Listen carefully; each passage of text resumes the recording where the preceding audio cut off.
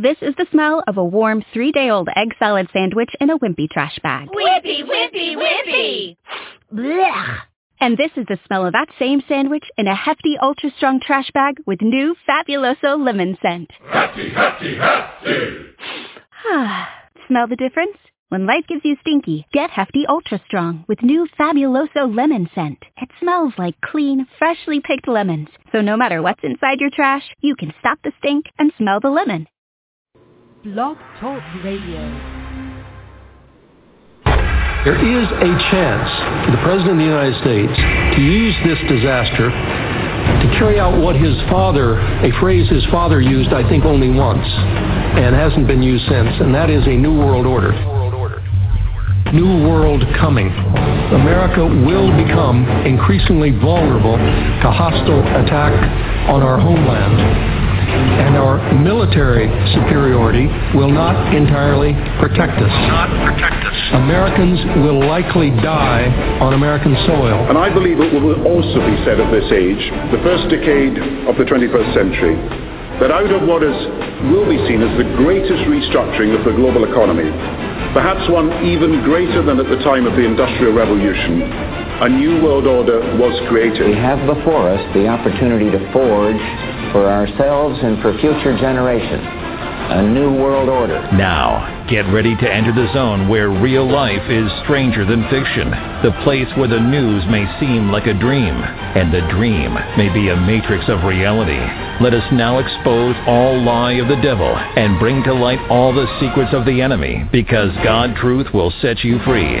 John 8:32. New World Order. You're listening to This Week in the Zone with your host and watchman on the wall, Phil Armstrong.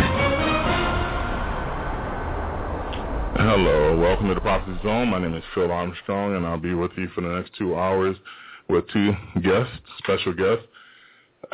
And the first guest will be Mark Blitz from Al Shaddai Ministries. I remember back in 2008, I saw him on Prophecy in the News with JR Church, and I was amazed at what he was teaching. We're going to have him the first hour. And the second hour, we're going to have Ray Gano. Hopefully I'm pronouncing that name right. As much as I heard it, I should know how to pronounce it. But he's from Prophezine Ministries, and we're going to talk about Bible prophecy. We're also going to be talking about the armor of God and what we should be doing in the last days. I just want to talk about something for a minute, really quickly before I bring my first guest on. This is called the Prophecy Zone, and a while back, back in 2009, I came up with the name because I looked at the Twilight Zones, watching Twilight Zone, and I said, that's quite unusual. That show, I've been watching that show for 30-something years since I was a kid. And Twilight Zone was a show, if you don't know, that strange things happen, the unheard of, back then they didn't have all this paranoia activity on TV as popular as today, but some of the strangest things happen, like for instance, a person would have a stopwatch and they can stop everybody from moving in the whole entire world while they clean out the banks.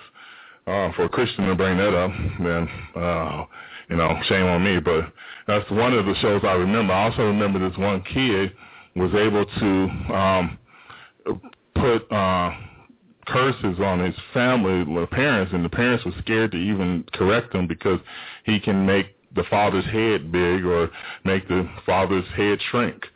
I mean, and everybody's scared of him. As a matter of fact, I think his name was Johnny. But anyway, the Prophecy Zone is a place where I will bring people on who I don't agree with. But does that make me unsaved because I bring somebody on who I don't agree with? I mean, I have a couple of co-hosts that was post-trib. I'm pre-trib. Do we divide the family of God because disagreements? I mean, to me, I think when I was in Hawaii and we have riffraff between churches, I would think the NFL or the NBA or colleges against colleges in scholarly manners or something like that, or corporations against corporations. And maybe that was a strength that God decided to do, is to allow people to go into different denominations. But in the process of splitting into different denominations, are they going to go to hell in the process of going from one denomination to the next? So we all come together in Christ. I'm on Facebook, right? And people are so mean on Facebook. I mean, it's almost to a point where you're wanting to know, are they saved? Now, I've exposed people before, but I've never seen it to the point of it is now. Now, I don't mind being corrected. That's fine. And my main point was, I ain't going to really go into my main point, but I've been on Facebook, and I don't like to be on Facebook as much. And one of the ladies made a comment, so you're not in here all the time, all you do is plug in your show. Well, trust me, I don't need Facebook to plug my show, because most of the listens don't come from Facebook. It actually comes from Blog Talk Radio and YouTube or whatever. But now, as far as my guest today, I'm going to ask a series of questions, because these questions were put on me to ask two of my guests. And one of my guests, I don't know, I have to ask him, is he post-trib, pre-trib, or mid-trib? Well, therefore, you're not my brother if you're either or. I mean, really. So I'm going to take a quick break, and when I get back, I'm going to bring my first guest on, Mark Blitz. And I will be right back.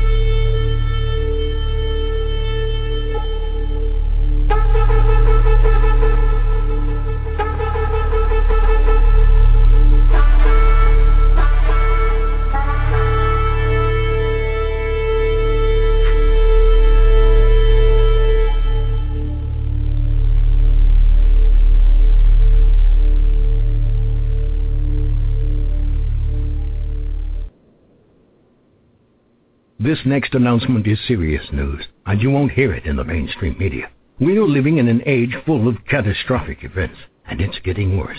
But before we go on, remember this website, highgrounds.us. In the past 2 decades, natural disasters have increased by 800% within the U.S. alone. Cataclysms like Hurricane Katrina killed and displaced thousands because they were not prepared. And the 2008 economic collapse could happen again, but be much, much worse. So type this into your web browser, highgrounds.us. Highgrounds.us is your complete source for family survival necessities. You'll find food and water with a shelf life of 25 to 30 years, plus tents, portable containers, light, heat, first aid, and much more. Go to our website, highgrounds.us, or call 1-888-202-9094. Place your order now and be prepared. That's HIGH, highgrounds.us. Hope for the best, but prepare for the worst. highgrounds.us. October 30th, 1991. President George H.W. Bush initiates the Madrid peace process to divide the land of Israel. On the very same day, a freakish hurricane, now known as the Perfect Storm, destroys the Bush vacation home in Maine. And the pattern continues. Each time America compels Israel to vacate its territory, our land is devastated on virtually the same day by Hurricanes Andrew, Katrina, the Northridge earthquake, and Joplin's killer tornado. Is this coincidence? Or is there a spiritual cause and effect? In Genesis 17:8, God promised the land of Israel as an everlasting possession to Abraham and his Jewish descendants. That promise still stands. Those who bless Israel are blessed. Those who curse it are cursed. Author John McTernan makes this open and shut case in his landmark book, as America has done to Israel, and the companion DVD, The Day of the Lord. For ordering details, visit John's online blog at johnmcturnan.name. Now, be prepared to re-enter the zone, where only watchmen dare go, and only the fearless do venture. Now from the lands of the Pacific Northwest in FEMA Region 6, where we warn about your future and the rapture of the church of the concentration camps of the enemy, your host once again, Phil Armstrong. Welcome back to the Zone, the Prophecy Zone.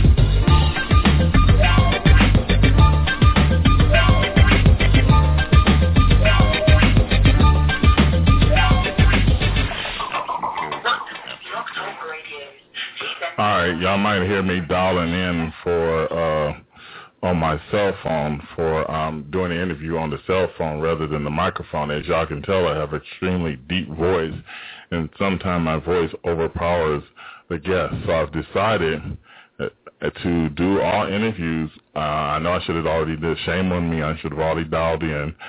But I did not do it. Matter of fact, you just hung up on me.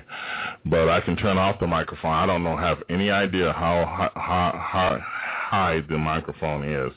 But anyway,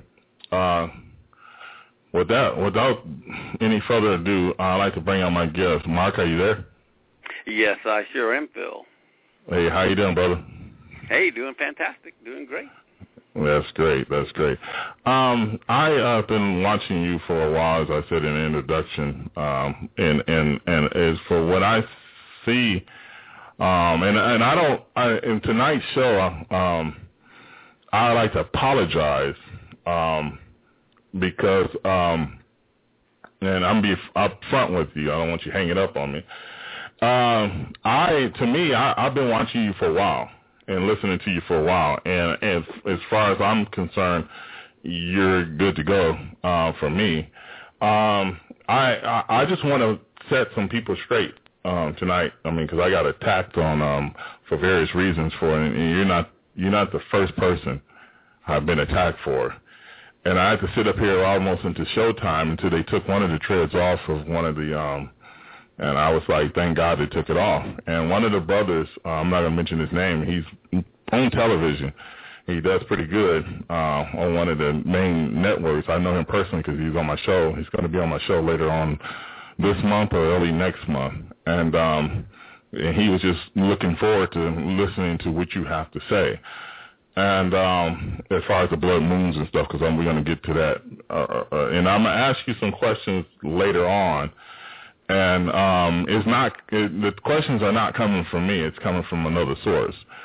So the first questions I want to talk about is God's news when you're on with J.R. Church and in 2014 and 15 signs in the skies, and then we'll go from there. Sure. So what I want to talk about is not necessarily how you came across that, because it's when people see you on YouTube, they probably figure that out by now. But the interesting thing is throughout history, these things actually happen on Jewish feasts that are lined up with eclipses. So go into how that works, as far as how that works, and then go into how you see God is trying to signal us according to Luke 21. Sure. Well, I think the best place to begin is in the beginning. And in Genesis chapter 1:14, when God said he created the sun and the moon, if we read what the scripture plainly says, he says the number one reason is for signs. or signals. That's what the word means, like one if by land, two if by sea. And then not only for signs, the next word is for seasons, but that's an inaccurate English translation, because when we read season, we think winter, spring, summer, fall, but that's not the correct word. The Hebrew word there is moed, which is the same word the English translators translated as the word feast in Leviticus 23. So here, the very same Hebrew word they translate as feast, where we think of food, and the other place is seasons, where we think of winter, spring, summer, fall. They have nothing to do with each other, and both translations are completely wrong. The word moed means a divine appointment. And I would hope most of your believers listening believe in divine appointments, but there's some that are scheduled. And the scheduled ones are like Passover, Pentecost, trumpets, tabernacle. Well, when God created the sun and the moon, from a scientific standpoint, you can only have a total solar eclipse on the first day of a biblical month. You can only have a total lunar eclipse on the middle of a biblical month. And so God decided to schedule the feast days like Rosh Hashanah on the first day of the month and Passover and Tabernacles on the middle of the month so he could use the sun and the moon to send signals. I mean, this is just plain as day.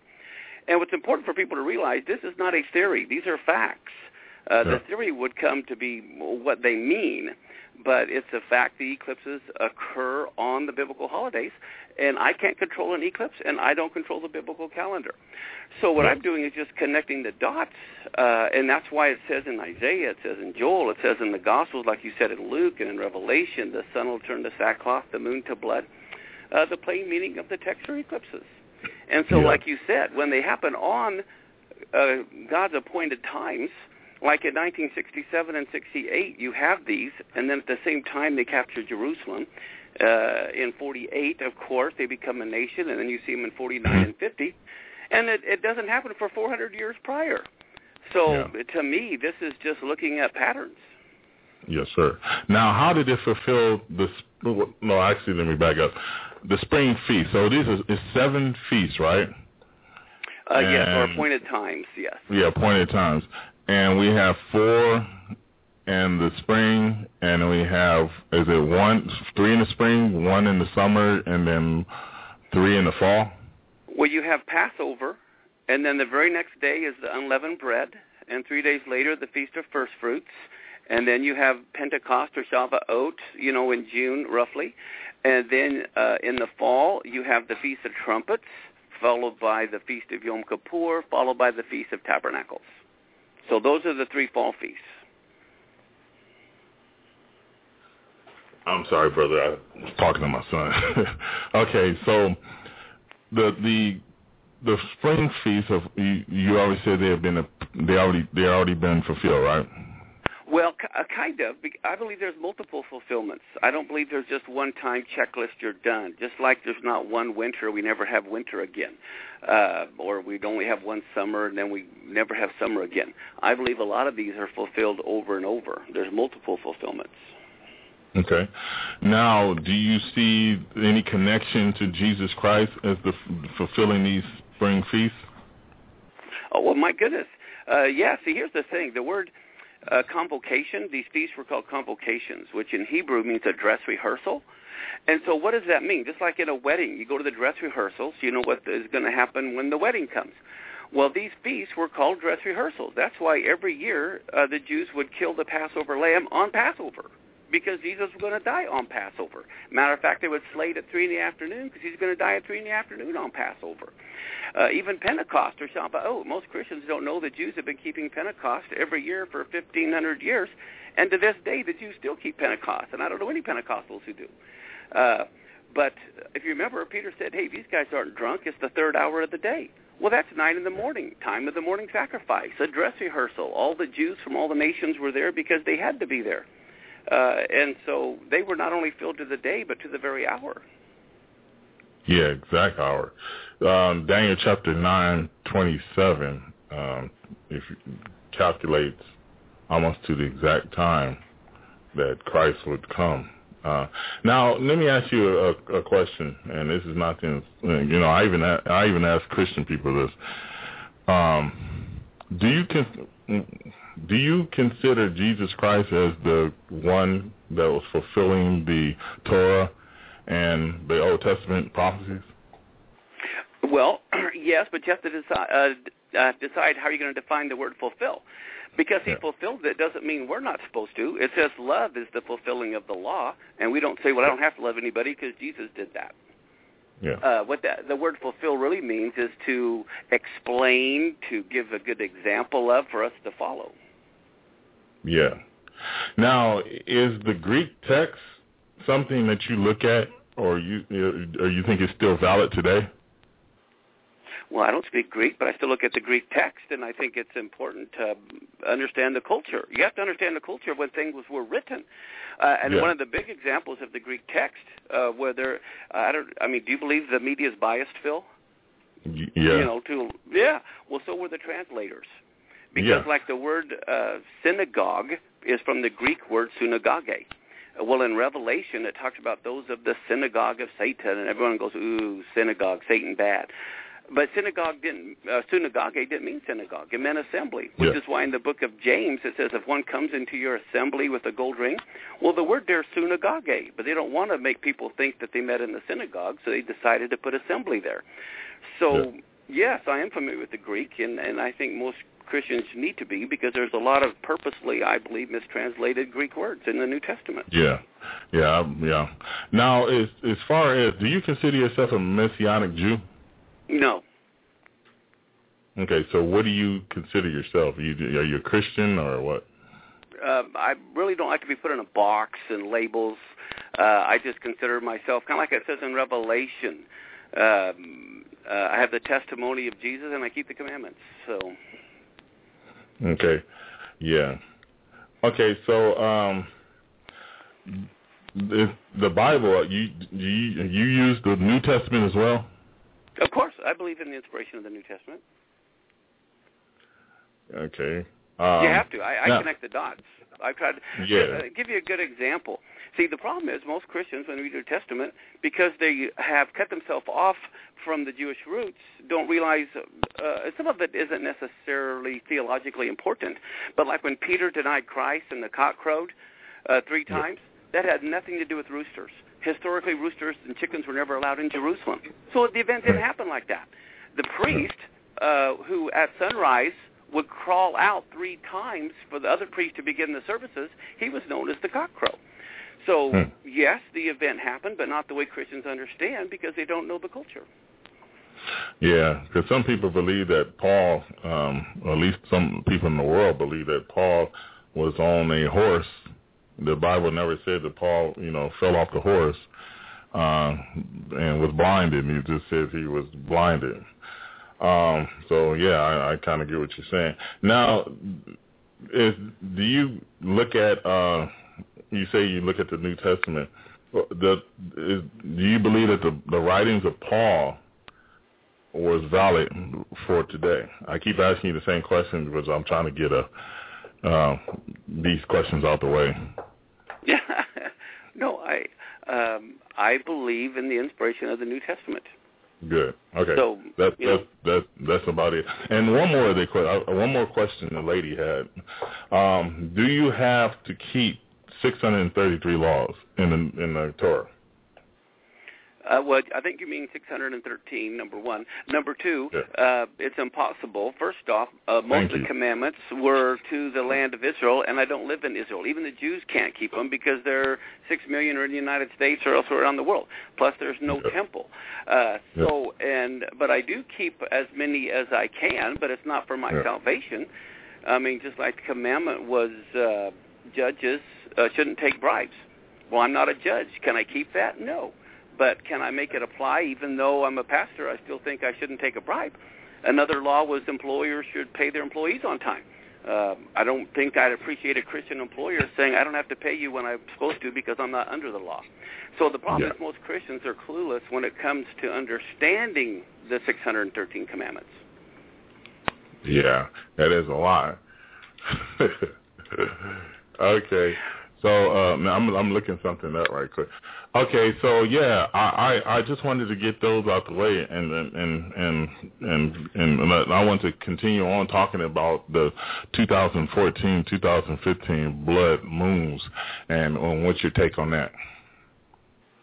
Yeah. Well, again, I don't know exactly. All I can say is I can kind of diagnose what I think it may happen, but it's only based on the pattern. And when you look at the pattern in 48 and 67, I think what it's telling us, there will be a biblically prophetic war will take place in Israel. I mean, we have the Isaiah 17 war, which Damascus being destroyed, which is right upon us anyway. It seems like we have the Psalm 83 war. You got the Ezekiel 38 war. So I think two things. I think, number one, I think they signify a biblically prophetic war involving Israel. And I don't know if it's going to happen in 2013, 14, 15, or 16. But it could happen anywhere in there. So I'm not setting dates either. But then the other thing is, what I think in the fall of 2015, we could see the total global economic collapse. And I say that because of what happened in 2001 on Rosh Hashanah. This is a Shemitah year. The Dow fell 7%. 2008, the Dow falls 7%. We had the big economic collapse. And now the next Shemitah year is 2015. And so I think there's a good possibility. And I'm not saying 100% on any of these. And I'm not even saying that these are going to happen. I'm just saying, looking at the pattern, this is what I think could happen. Yeah, because me myself, I think that those do have some type of, validness to it because of what God said in Leviticus 23, but and Genesis also. What I do now is I kind of walk softly on a lot of this stuff that we pass through. With the ghost called the common element up there, and that was 2011. A lot of people fell for that. Even some reputable people fell for that type of thing. But I think it's interesting. And let me ask you a question. Every time Rosh Hashanah comes around for me, I'm not trying to be funny or nothing, but I wouldn't say observe it because I don't know. I'm not Jewish and I'm not over there, but I do kind of look at things more cautiously around Rosh Hashanah. Now, do you observe the feast of God, or do you? Absolutely do. For Passover, this last Passover, we had 1,500 people come to our Passover Seder. We had a dozen pastors from all denominations who came and brought their members. And a lot of them want me to help them this next year. We just celebrated Rosh Hashanah. We had well over 1,000 people at Rosh Hashanah. But people need to realize, just like with Moses' tabernacle, God told Moses to make it after the pattern in the heavenlies. Well, guess what? They are practicing Jesus' return in the heavenlies. On Rosh Hashanah, they're blowing shofar. So we're to be like the harmonic resonance or the echo of what's going on in heaven. Once a year, what we do, we blow shofars 100 times. And we have a great celebration of praise and worship, and I teach about Rosh Hashanah or Yom Teruah. And it's a dress rehearsal. Like I said, this is the dress rehearsal for Jesus' return. Why would you want to be at the dress rehearsal? Yes, sir. I get that greatly. Okay, I want to hear my tone, so I have to have my cell phone kind of turned up, so I apologize for that. Do you believe that we need to keep the feast in order to be saved? Because I like myself, I like to, when Rosh Hashanah comes around, I got my eyes wide open. I might not know what to do, but I know what time it is in Israel, and I know what time it is and what time it's over in Pacific Standard Time as well as Eastern Standard Time. And I observe it sort of, not for my salvation, but I observe it because God, I observe it because that's what God says, but it has nothing to do with my salvation. Do you believe that following the feast has something to do, with your salvation if you ignore it, or if you don't really pay attention to it, or your preacher doesn't preach it?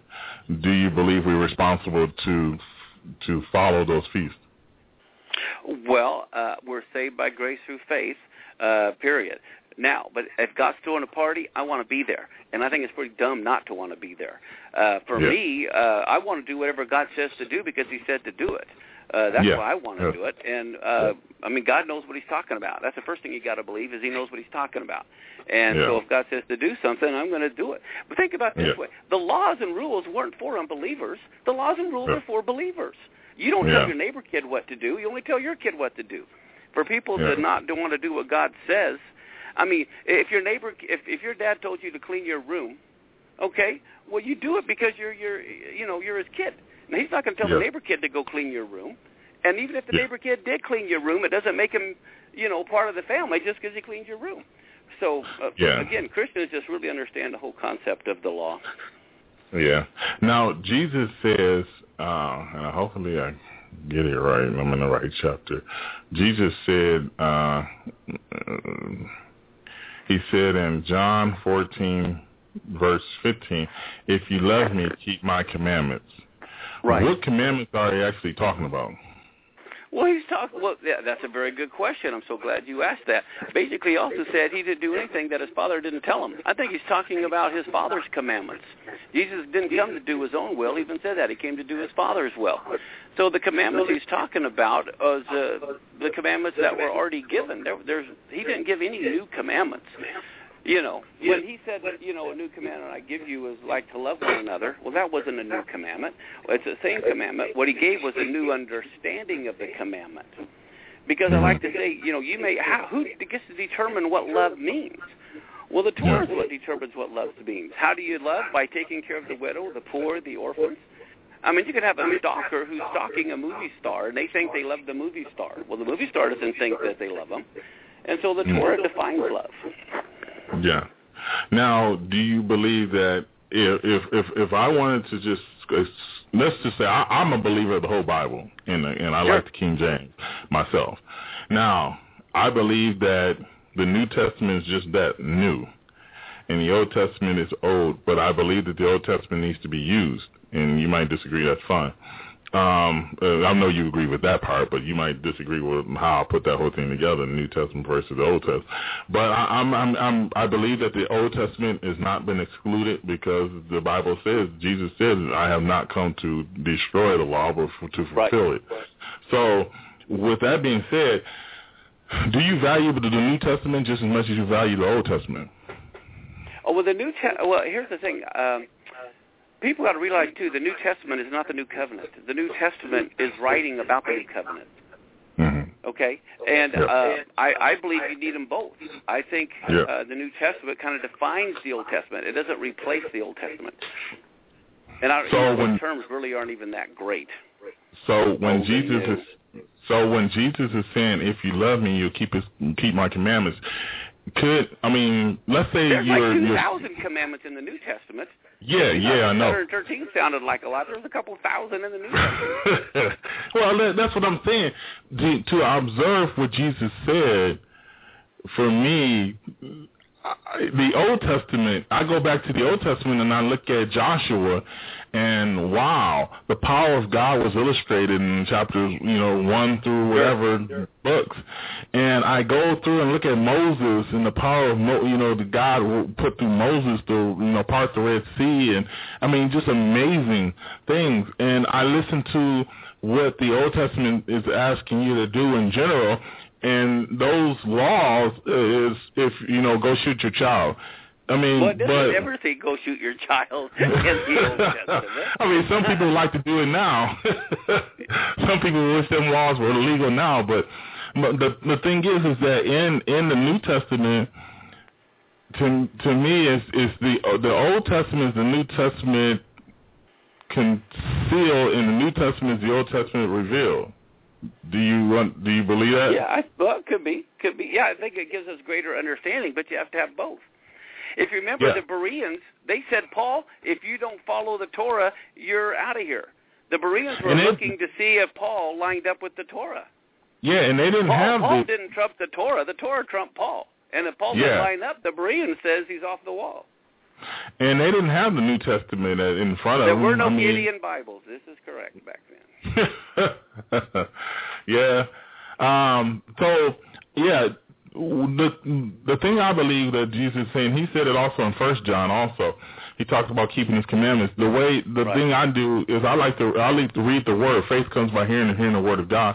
So I like to read Psalms. Like to read Genesis. I like to read the whole thing. Some books are like, man, I'm stupid. Either I'm just the dumbest person in the world, or everybody. It's not common to men that I should not be illiterate, because I read like certain things. I have to read it over and over and over, and it's not because I'm meditating on it. It's just because I can't comprehend what the heck it's saying.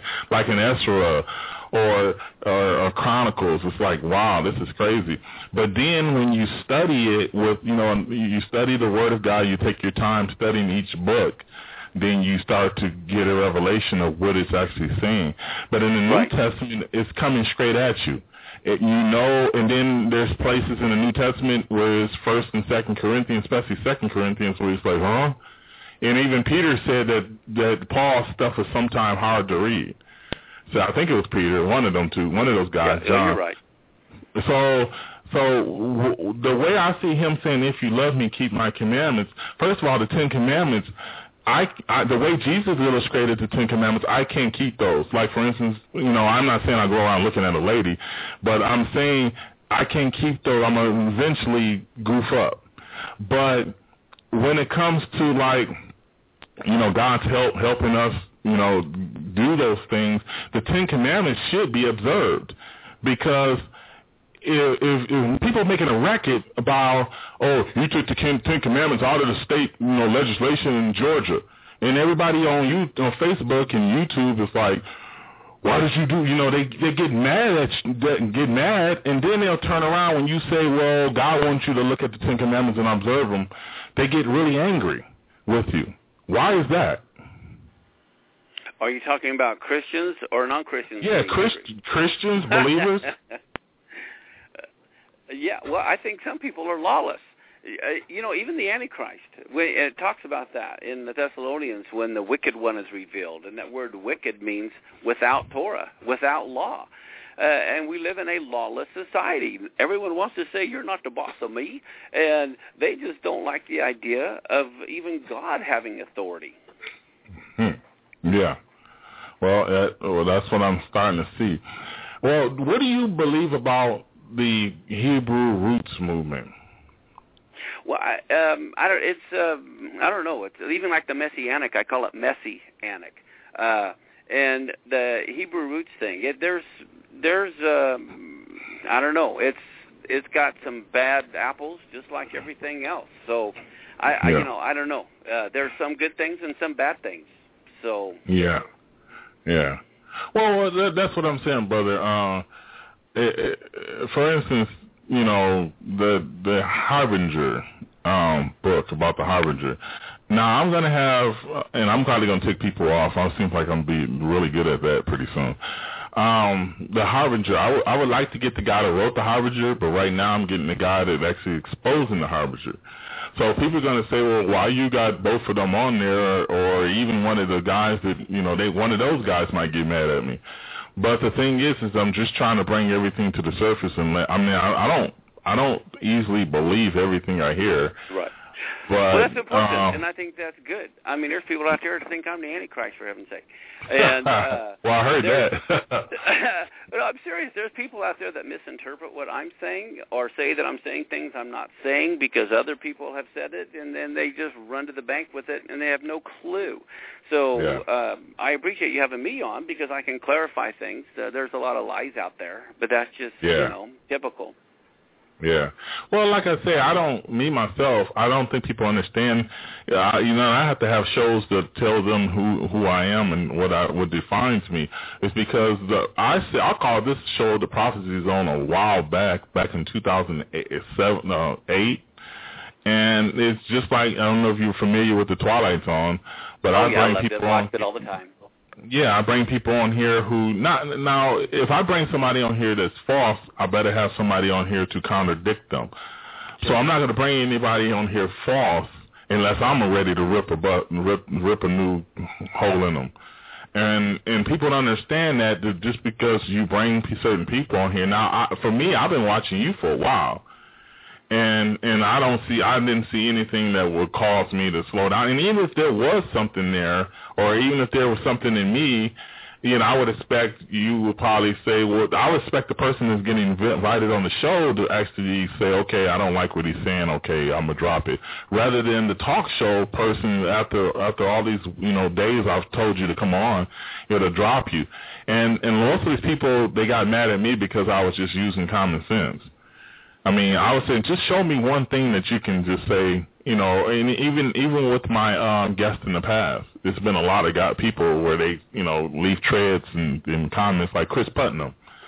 Well, what is he, well, I don't know. I mean, I just have him on the show. I mean, he's a brother in Christ, and he has to be totally in error, and you're a brother in Christ. So I don't really listen to anybody unless they have good advice and they're, you're heading in the wrong direction. And I look at the scriptures and say, yeah, I am heading in the wrong direction. Thank you very much. So I'll go this way.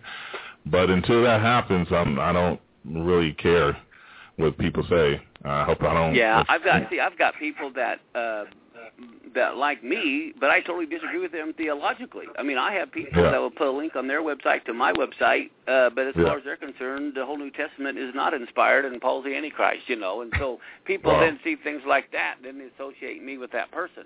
Or people write books. A lot of people have been writing books about the blood moons, and I haven't even written a book on it. And they'll put things in there, and guilt by association on some things. Yeah, that blood moon thing. I remember you were on J.R. Church's show, and you were talking about that first blood moon that you saw, and I think it's 2007 or 8. It was really early. Yeah. And then you saw other things like and matter of fact, speak real quick on the off, times of off, as far as Jewish history, could you? Yeah, sure. The 9th of Av, which is like, let's say, the 9th of August, roughly, is the day the 10 spies brought the bad report, and Joshua and Caleb brought the good report. And so that day ended up becoming cursed in history. I mean, that's when the temple was destroyed by Nebuchadnezzar on the 9th day of Av. That's when Rome destroyed the temple in 70 A.D. on the 9th day of Av. That's when all the Jews were kicked out of England on the 9th of Av. World War I started on the 9th of Av. Hitler's proclamation to kill the Jews on the 9th of Av. And then they evacuated the Gaza Strip on the sunset of the 9th of Av. And it's like, my goodness, there's these patterns here. And so that's why, Zechariah 8:19 says that 9th of Av is going to turn from a fast day to a feast day. Well, that hasn't happened yet. So there's a prophecy that the prophecy people are clueless on when that day even occurs. How are they going to know when the prophecy is fulfilled unless they're on the biblical calendar? Amen. Yeah. That's crazy. Now, that time, what is the time frame for that? Is it like July, early July? Yeah, right. End of July, 1st of August. It bounces around in there. Yeah. But we have biblical calendars available on our website. I don't know if you guys have any, but we have biblical calendars that overlay the biblical calendar with our normal calendar, and we even put all the astronomical signs of the eclipses on it, too. With Comet Ison, by the way. You're probably familiar with Comet Ison? No. Comet Ison, it's even out in the news today in NASA. It's this century, maybe this millennium's largest comet. It'll be seen during the daytime. It's supposed to be bigger and brighter than a full moon. The tail millions of miles long. It'll be seen during the daytime, and it's supposed to loop around the sun on November 28th when it just lights up. Well, guess what? That's the first night of Hanukkah. And if you don't know the biblical calendar, you don't realize God's saying, I get to light the first candle, Yeah, oh, wow. Yeah. Yeah, I never heard of that. I think just everybody. Google ISON, Comet ISON. Yeah. Spell that again. ISON, like a daughter or a son. It's I and then son, SON, not SUN. ISON, Comet Ison. Okay. I'll do that as soon as the show is over with. And so you, what are you doing now as far as you're up in Tacoma, right? Yes. Are you doing speaking arrangements and stuff like conferences and things? Oh, yeah. Well, I just got done speaking in Washington, D.C., and the following weekend I spoke in Colorado Springs. And I'm so I travel all over. Normally I go to Sweden, Switzerland, and Germany and Israel, but and speak. But this last year I took a break because I had too much going on here, and so I'm going to pick it back up again next fall or next spring, leading trips to Israel again, the end of April, 1st of May. We already have like 60 people signed up for the Israel trip the last week of March, first week of April. We still have room for about 10 more people. Wow, that sounds good. So everybody out there, if you hear that, he's got room for 10 more people. Yeah, I like to come over there and interview you because I like to find out everybody in this general area and go interview them as far as Bible prophecy is concerned and get a good feel on, maybe make a small documentary about what's going on and what's going to happen in the future. Where do you live? What state are you in? I'm in Washington State. I'm in Spokane, Washington. Yeah. Oh, okay, I was sure. All right.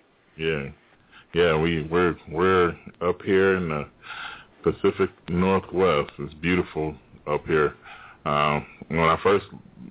Before I moved up here with my wife, I was kind of hesitant, because I didn't think it was nothing out here on the east side of Washington. But once I got here, it turned out to be a good place to raise kids.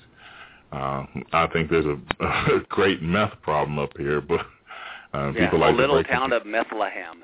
Yeah, people want to break into other people's house and take. I mean, we even had a jar of milk stowed out of our car when my son a couple of years ago, and we were laughing and felt bad for the person at the same time because they broke our window just to get a bottle of milk, and they didn't even know that until they finished it off. I hope they didn't drink the milk though, but it was breast milk. But I'm really grateful you came on. I mean, I didn't mean to make it sound. I just kind of was kind of amazed at how people don't listen, and I try to tell them that you're probably going to get mad at me in the future because I'm probably going to have people on here that really, will tickle your fancy. But it doesn't matter because you're getting the word out and preaching the gospel as long as that's happening. And people want to stop you from doing what you're doing, and they're not doing anything. So I asked the one lady to give me some questions. Then I asked another individual guy, and I asked him, say, give me the questions. Give me some questions to ask him if you think you're gonna, you were right and he's wrong, because I don't have nothing on the guy. It just makes me sound like those guys back in Jesus' time. Well, I don't have nothing on them. Punch Pilate. I don't have nothing on them. But thank you very much for coming on, brother. And I'd like to get you in the future if you don't mind. Sure. And I also like to take a trip up there to Tacoma and interview you if you want. Sure. We can make some time next year sometime. Okay. God bless you, brother, and thank you so much for coming on. Yes, sir. Thank you. Bye-bye. Bye-bye. All right. So that was Mark Blitz. And he's from El Shaddai Ministries, and I'd like to once again thank him for coming on. So we're going to take a break, and I haven't heard. Hopefully our guest is on, but I'm praying that he'll call in a few minutes, and if he does, that'd be great. But I'm going to take a break. The first commercial is don't even pay attention to it. The rest of them you can pay attention to. We're good. Connecting the dots and showing you why we are more vulnerable than ever. Greetings, fellow Americans. This is David Robertson, inviting you to come be a part of an American Warning Radio, Monday through Friday, 1 to 3 p.m. Central. You've seen the pieces. Now, come see the bigger picture. An American Warning Radio with your host, David Robertson, on this and many other networks that value liberty. All they're getting is mainstream media stuff. That's all they're getting, including Fox News. The American Warning Program with David Robertson, just a great show. All kidding aside, the numbers are really starting to go up on that program, and I think once people realize that that's on now live Monday through Friday, 1 o'clock to 3 o'clock on this very station, you're going to be tuning in a lot more. That guy makes a lot of sense, and he's really good at what he does. Warning. Warning. This habit forming. Use the Get more information at AnAmericanWarning.com. That's AnAmericanWarning.com.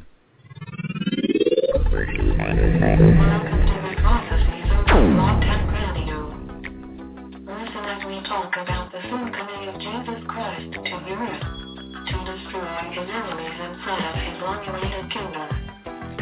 Tonight we will talk about end-time prophecy and what God says will happen in His Word. Stay tuned for an amazing show.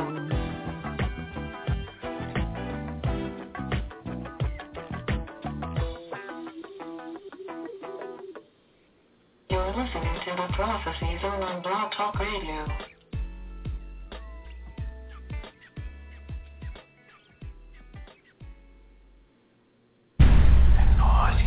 The Prophecy Zone. When is he coming back? When is the end of days? Soon. We are in the last days. The Bible lays out our future, and host Phil Armstrong examines what the Scripture tells of His coming every Thursday and Sunday at 7 on the Prophecy Zone. What is the New World Order? The people who are talking about the New World Order, Bible prophecy, may be in danger. What do you need to be rapture ready? I believe that the Bible interprets the Bible, and we have to stick with the Bible. How much time is left? See more at theprophecyzone.com and youtube.com/prophecyzone. Hear more here on Blog Talk Radio every Thursday and Sunday at 7 on the Prophecy Zone. Who is the Antichrist? I believe the Antichrist will not be known until the tribulation period starts. This is the Prophecy Zone.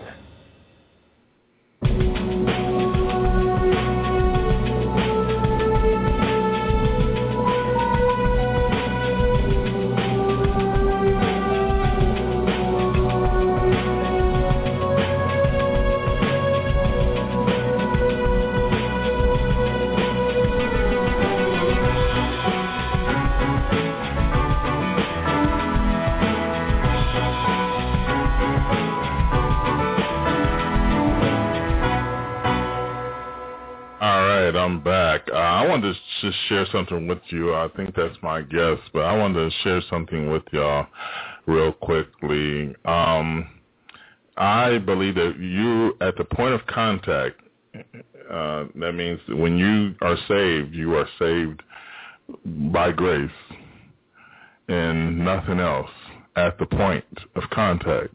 Meaning when you give your life to Christ, there's nothing else there that will stand in the way besides a soft heart that is willing to accept your responsibilities and repent. The first thing that Jesus said was to repent. The first thing that John said was to repent. So repentance has to be important. Well, the Hebrews movement believes in, from what I know, and I'm going to start doing my study on that, and I'm going to come back, and I'm not going to say too much to talk ignorance from them, but I'm just going to say that they believe in that you follow the laws of, what they did in Israel at the time. And that creeps me out. That really does creep me the heck out. But I'm going to say something real quick because my guest is waiting. But grace, if it is genuine, is not alone. But you're saved by grace, but grace that you believe in, and you put your life in Christ. You believe that Christ is your Lord and Savior. He tells you what to do. He's your boss. And that's the scripture we read earlier, that if you love me, you keep my commandments. We're not saved by works. But James said something in particular. He says, what type of person will look in the mirror and forget what he looks like? So therefore be ye hearers of the word and not, doers of the word, but not hearers only. Let me read it. It says in verse 21 of chapter 1, it says, but be ye doers of the word and not hearers only, deceiving yourselves. For if any be a hearer of the word and not a doer, he is like unto a man beholding his face in a glass, And it says, for he beholdeth himself and goeth his way, and straightway forget what manner of person he was. Emphasis mine. Now, I'm not saying you're saved by works. You have nothing to do with salvation at the point where you say, Jesus, forgive me for my sins. I'm sorry. I want to belong to you. You have nothing to do with what he did on the cross. What you need to realize is that, and it says in Romans chapter 6, so I sin that grace may abound. In other words, should I sin and practice sin, that I will expose God's grace. And I hear a lot of people talk about grace and how grace is supposed, no matter what you're doing, God is going to save you and take you to heaven. Matter of fact, you can go rob a bank, you can have messed up practices. And I'm not talking about just the simple people with anger issues, because me, myself, I have to deal with anger issues. So I ask God to forgive me, and trust me, when you're on Facebook and you hear them talking the way they talk today, God is delivering me from those anger issues, because I can just look at a trend, respond to it, and walk away with love. Sometimes I get a little personal, sometimes I can get a little nasty, but I do it to just see if I can get this person to get it, and if they don't get it, I sort of come back and, bandage up the wounds with a few posts. But, see, God wants us to get saved, and our love for him produces. Now, we're not saved by the production, but it's a signal that we are saved by the production. Because when we go out and we care about what Christ wants us to do. We care about people who are unsaved. We care about our family. We care about paying your bills on time. We care about missionary work. We care about doing a ministry here. We care about these things if we're actually saved. But if you're lukewarm, you don't care. You just want the things that God can give you. Did you pray that God, he has to give it to you, because he said there was nothing I will restrain from a person who believes in me. He has to do it. I heard a pastor tell me God has to be summoned like a genie. Okay, so I'm going to take a quick break, and then I will have a show and run my mouth. But here's the deal. No more rants. Just give me until November, and I'll be done with the rants. But I'm going to do a show, Alex Jones Rant Show. I call it Alex Jones when he just rants. When I used to listen to him a couple of years ago, he would just rant, and he finally figured it out because he came on the show and said, I got to stop, I got to stop ranting. And that's exactly how he said. I said, yeah, you got to stop ranting, because I was thinking the same thing. You need to stop ranting. And ranting's good, though, when you get it out your system, because I got a lot to say about people, false prophets and stuff, but at the same time, I get the plank out of my eye first before I can get the speck out of theirs. But, oh, man, I got some shows to do on some of these guys out there now. But I'm only going to do one show so nobody can catch me. They can't YouTube me. They can't take my videos down. So one show with each issue. Okay, so I'll do Bible prophecy 3 times out of 5, and then the other 2 I'll do whatever comes up. I want to do a Mark of the Beast show, and but tonight, what I want to talk about, I'll get back with my. I read an article. Yeah, I was trying to read the article, but I was getting harassed by people on my threads on Facebook, so I couldn't get finished with this article. And he did an article. Excuse me if I get these mixed up, but I was reading a Armor of God one on his website, and I think he did one on as far as spiritual conditions. And then I was just listening to a show a few minutes ago about the last days, and I think he did it on 8. It wasn't the last days, it was Attitudes in the last days. It was on 8:30. So forgive me if I got those all mixed up, because I was just slamming everything today. But we're going to take a quick break, and we'll be back. I want to play a quick Wesley Clark thing so we can maybe talk about this during the show, or we'll be right back. About 10 days after 9/11, I went through the Pentagon and I saw Secretary Rumsfeld and Deputy Secretary Wolfowitz. I went downstairs just to say hello to some of the people on the Joint Staff who used to work for me, and one of the generals called me and he said, "Sir, you got to come in. You got to come in and talk to me a second." I said, "Well, you're too busy." He said, "No." He says, "We've made the decision. We're going to war with Iraq." This was on or about the 20th of September. I said, "We're going to war with Iraq. Why?" He said, "I don't know."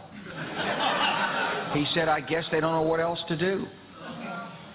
So I said, "Well, did they find some information connecting Saddam to Al-Qaeda?" He said, No. He says, "There's nothing new that way. They just made the decision to go to war with Iraq." He said, "I guess it's like we don't know what to do about terrorists, but we've got a good military and we can take down governments." So I came back to see him a few weeks later, and by that time we were bombing in Afghanistan. I said, "Are we still going to war with Iraq?" And he said, "Oh, it's worse than that." He said, he reached over on his desk, he picked up a piece of paper, and he said, I just got this down from upstairs, meaning the Secretary of Defense's office today, and he said, "This is a memo that describes how we're going to take out 7 countries in 5 years, starting with Iraq and then Syria, Lebanon, Libya, Somalia, Sudan, and finishing off Iran." So go through the countries again? Well, starting with Iraq, then Syria and Lebanon, then Libya, then Somalia and Sudan, and then back to Iran. Wow, that's deep. And what's going on your screen, on the television screen? That's exactly what he just said, and he said that like a long time ago. Okay, so without further ado, I'm going to bring on Brother Ray. Hey, brother, you there? Yeah, I'm here. How you doing, Phil? Pretty good. How you doing? You're from Prophezine. I've been listening to you guys on YouTube for a while, and also I've been going to your website quite a while, looking at. I love your articles that you've been putting out lately, especially the one on the armor of God, which we can. That's probably what I really want to talk about. But let's talk about. Let's go talk about. As far, because I listened to one of yours on preparation. That's what it was. It was on. I was listening on iTunes, and today I really want to express that I'm a pre-tribber. I don't know what you are, but as far as for me, this is the way I look at it. I will always be a pre-tribber. And the reason why is because for me, just like for anybody else out there, they might not figure out a way to prove any other but what they believe in. So that makes it easier for me to have other people on. Now, what is your take on the timing of the rapture? I stand on, I'm a member of the pre-trib study group. Tommy, you may know Tommy Eyes, Tim LaHaye, that whole study group up in Dallas. Yeah. I'm a member of that, and I've been promoting a pre-trib for quite a while and everything. What's happened recently, though, is I've been kind of getting upset with my fellow pre-trib brothers and sisters, and I'm kind of feeling, remember like a long time ago when Ronald Reagan told the Democrat Party that the Democrat Party didn't leave him, or he didn't leave the Democrat Party left him. Yeah. And I'm kind of feeling that way with the pre-trib because I don't know what happened. Somewhere along the line, people changed. And if you've read my articles and everything, I harp a lot on the doctrine of imminency, and it seems like people just don't care about it anymore. And the doctrine of imminency is like one of the primary foundations of the ideology. And so how can it's the doctrine of imminency that causes to evangelize and live a right life and all these other things. And it's somewhere along the line, pre-trib folks all of a sudden got really selfish and self-centered, and I've got to go on the mountaintop and sing Kumbaya on the lotus position and forget the world. God's coming back soon, so and I hate to use the word, screw them. But that's what a lot of pre-trib people have become, and it's mind-blowing to me. And it's like, folks, listen, don't you? What are you doing? I mean, we're like, and I hate to put it in football terms, but we're like, 10 seconds left and it's 3 yards to go. Come on, what are you doing? Yeah. And people just aren't, it seems like people have lost their zeal and they're not living a true pre-trib life anymore. It's more of what's in it for me, and I'll just wait around and, I've got my fire insurance, so, who cares about anybody else? And it's like, folks, you are missing out on a major opportunity, and you claim yourself pre-trib. How many? And I tell people this. I've confronted a lot of people, and I get them mad, and I say, buddy, I mean, how many people do you know that do not know the Lord? And I says, I bet you dollars to donuts you've got family that does not know the Lord. I says, do you? And I get in their face, and they go, yeah, I do. Well, what are you doing about it? You're going to let them rot, basically, and go through the trials and tribulations and everything, where you have a chance right now, doggone it, to share the gospel with them, so at least that you know that they know. Yeah. And so many people in the pre-trib have just gotten downright stinking lazy and selfish. Yeah. And so recently I've been getting a lot of help because people don't know what I am, but I'm a hardcore, old-fashioned guy, and we're living in the last days of the last days. This is the razor's edge. We need to be pushed until the end. We need to be running that race to the end. So many people have already given up. So now you ask. Yeah, well, that you're right on the button, but I might have to be honest with you. I didn't know what was bothering me most of the time, but when I go on Facebook and I've talked to people on Facebook and I tell them, even if it's post-trib, mid-trib, and then for my pre-trib brothers and sisters, I would say the same thing that you just got through saying. I would wonder why they would think the way they think sometimes. For instance, like, I mean, I don't know if you caught the first part of the show, but I might play it again. I got a commercial that I have that I like to play. It's on prepping. It's on like fruits, and as a matter of fact, me and my wife are going to start buying, foods just in case of emergency, and we're going to start kind of prepping for things like that. But if somebody, after I'm gone, if somebody want to break in and steal it, just make sure you guys, get in there and take it. That's exactly, I mean, Phil, this is something that I tell my people, and I hit people up, because I get slammed a lot. I'm a prepper. I'm hardcore. And I get slammed from folks saying, oh, you have no faith in God, and blah, blah, blah, and all this other junk. And again, I get in people's face, and I say, buddy, I said, okay, what are you doing on this side to share the gospel? I said, but you know what? That you can be an example on the other side. What are you doing about your? I said, again, I go back to the friends and family, and I says, what are you going to do for them? I says, if you're preparing now, you at least might give them a chance to. And I tell people, the expectation of living through all this and everything is not very good. But the key is giving these people enough time so that they can have the time to accept the Lord Jesus Christ, either yes or no. Because during the tribulation period, we know that it's going to be a yes-no period. And so there is going to be no grave matter or sitting on a fence or anything like that. And so I tell people, folks, if anything, if it's left behind for them, and I mean, we have Bibles, we got videos, we got all kinds of stuff, or we have, and knowing, because I've got family members who are not walking completely right with the Lord, and I know, I mean, they know what we do, big time, and so if something did happen, guess where the first place they're going to check out? Us.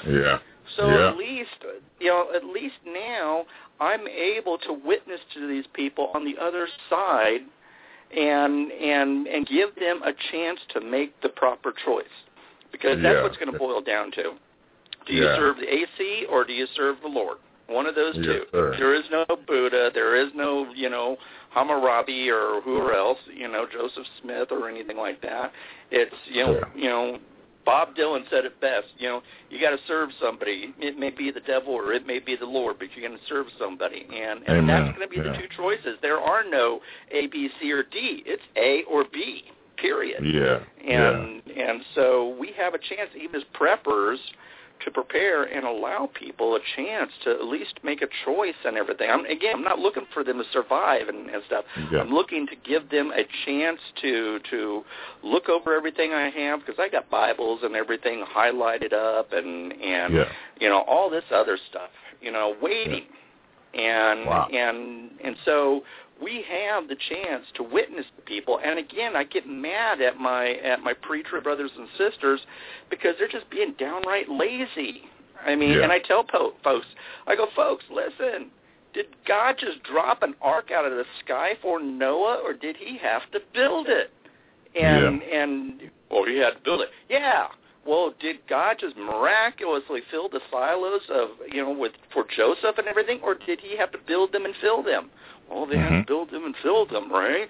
Okay, well, what are you doing? I mean, and this is, again, why I get mad at my pre-trib friends, is that they think that God's just going to rain stinking manna from heaven and grow $20 bill trees in the backyard and rain pennies from heaven and all this other junk, and it's just downright slothfulness and laziness. I mean, in Scripture, Christ talks about, in Proverbs, it talks about be like the ant. Here's A-N-T, A-N-T, boom. Go to the ant, thou sluggard, consider her ways and be wise. I mean, over and over again, Christ talks about, or God talks about, the being prepared and being ready and everything. Here, Proverbs 30:25, the ants are people not strong, yet they prepare their meat in the summer. And so, twice God talks about this in Proverbs, and yet people, I get harassed by people because, you have no faith in God and everything. Well, look at what our great-grandparents did. What's wrong with that? I mean, pull your head out and get out of this Walmart mentality. We have a chance, and this is I really almost don't even talk about rapture anymore, because people just get me all cranked up and things. It's an argument, and I'm getting to the point where, I mean, officially I'm pre-trib, but I mean, it's starting to get to the point where I'm turning pan-trib. You know what? It's going to pan out in whatever way it happens, and it's not my concern. It's God's concern, not mine. My concern is always be ready. 1 Peter 3:15 says, always be ready to share the hope that's within us in meekness and fear. And I say, well, always means always. That means in good times and in bad. So what are you doing sitting around on your thumbs just twiddling here? And do you think that when bad times happen, because like it or not, and a lot of people look at America and they equate America with Bible prophecy. And I was like, folks, listen, God's throne ain't draped in the American flag or anything like this. So we cannot be looking at America and say, oh, wow, the rapture's coming because America is doing bad. And no, we are an empire in decline, and we are where we are primarily because we're lazy Christians who did not occupy till he returned. And so don't be expecting God to come rapture us out and everything, because we've been lazy and become complacent and you got me on a roll, Phil. But no, brother, you doing great. So that's what I want to talk to you about. People look at America and everything, and the thing is, and this is why I really don't talk about the rapture anymore and things, because there's these ideas, and I want people to I want to jar people out of their common old everyday thinking, and say, folks, listen, America is, we're not part of Bible prophecy. The Bible is a Middle Eastern book written for Middle Eastern people, and to overlay and filter it through a Western mindset is seriously error because you're going to come up short. You're going to come up lacking because of this. Yes, sir. And to think that we're going to have a rapture, and this is an elitist mentality too, and it upsets me because, what about our brothers and sisters in the Middle East? There's Christians dying for the faith, dying for the Lord. One Christian every 5 minutes dies in the 1040 window being persecuted for the Lord. Look in China, look in this. And then I tell people who give me this bogus idea, and I say, dude, you mean that our brothers and sisters who are dying for the faith in the Middle East mean nothing to God? You mean our brothers and sisters dying in China and suffering persecution in China and other areas mean to God? But holy mackerel, he's going to come rapture us out because our nation is doing bad, and it's going to get a little tough here. So, it's all about us, and it's like, you elitist, and how dare you? How dare you shame these people who are giving their lives to the Lord and everything? You can't hold a candle to them and things. And so, this is it's an interesting time that we're living in because people just,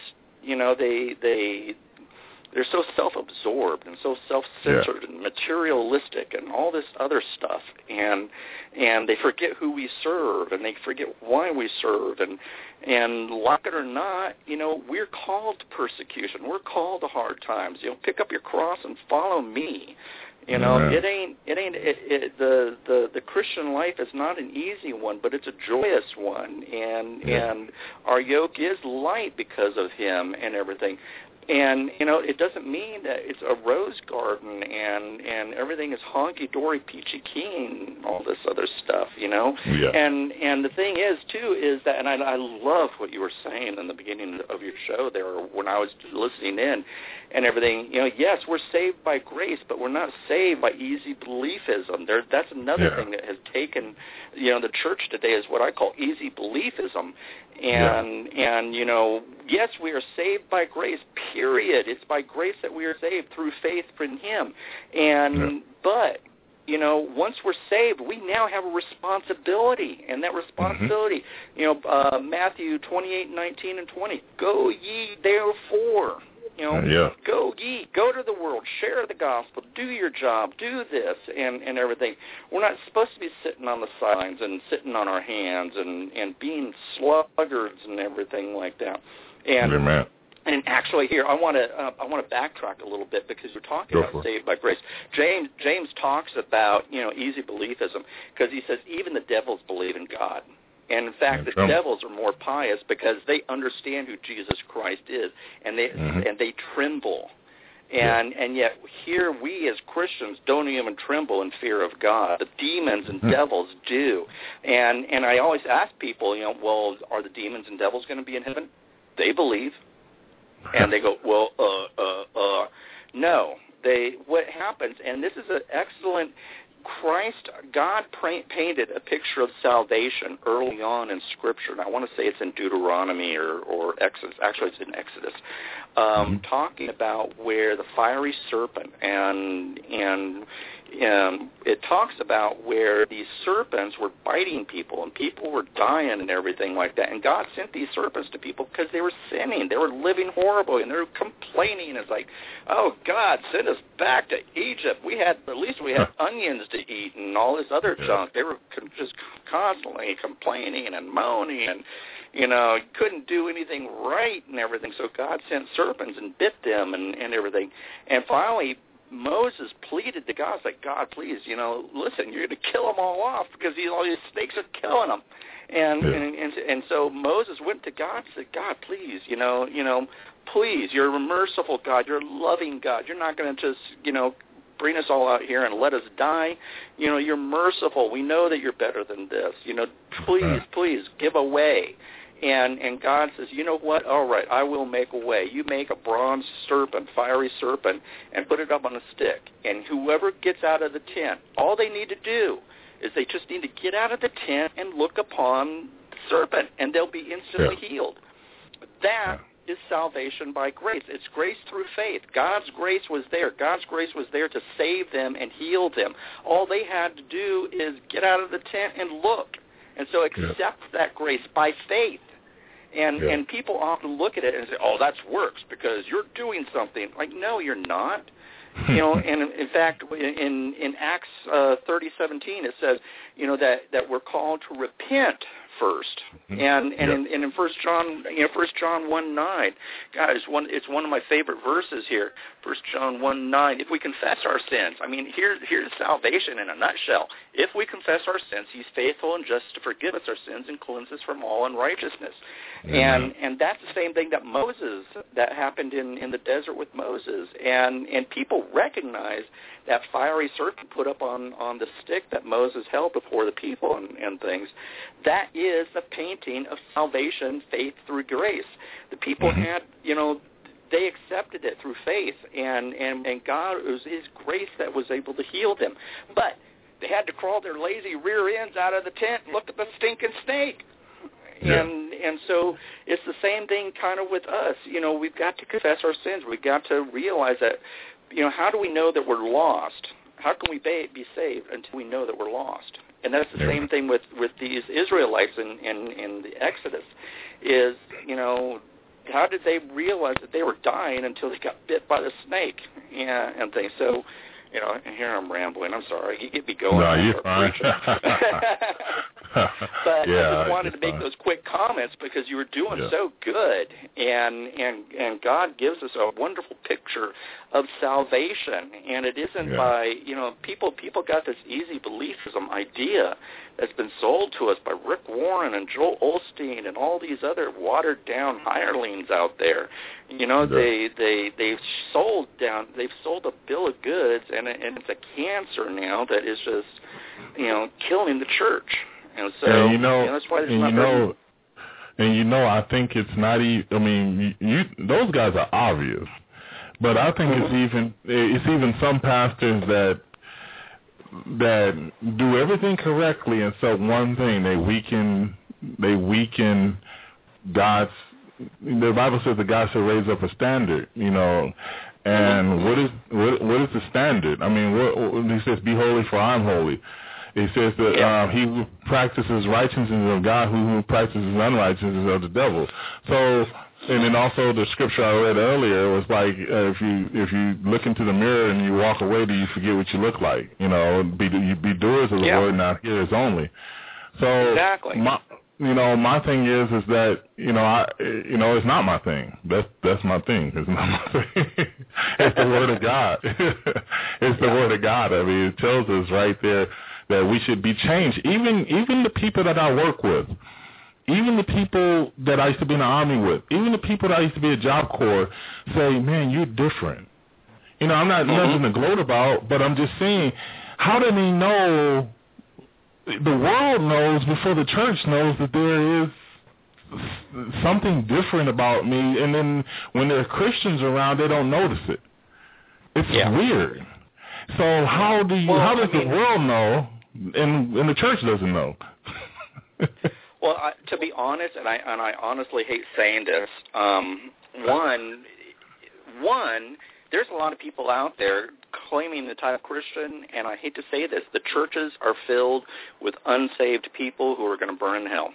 They claim the title, they think they're saved, they've raised their hand, they've checked a little box, they've attended 101, 201, and 301, just like good little Rick Warrenites should, and all this other junk, and they think they're saved. They belong to the Wednesday night cell group, and they go off and do a food drive or something. So they think that they're good Christians doing it. And the thing is, that has nothing to do with Christianity whatsoever.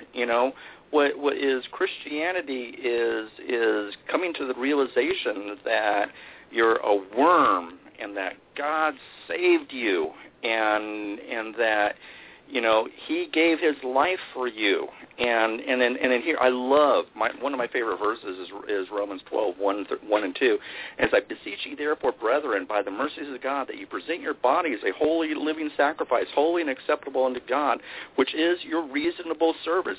God gave His Son. Christ gave His all. He died on the cross for His. He was scourged. He was beaten. He bled. He was humiliated. He was, the list goes on and everything like that.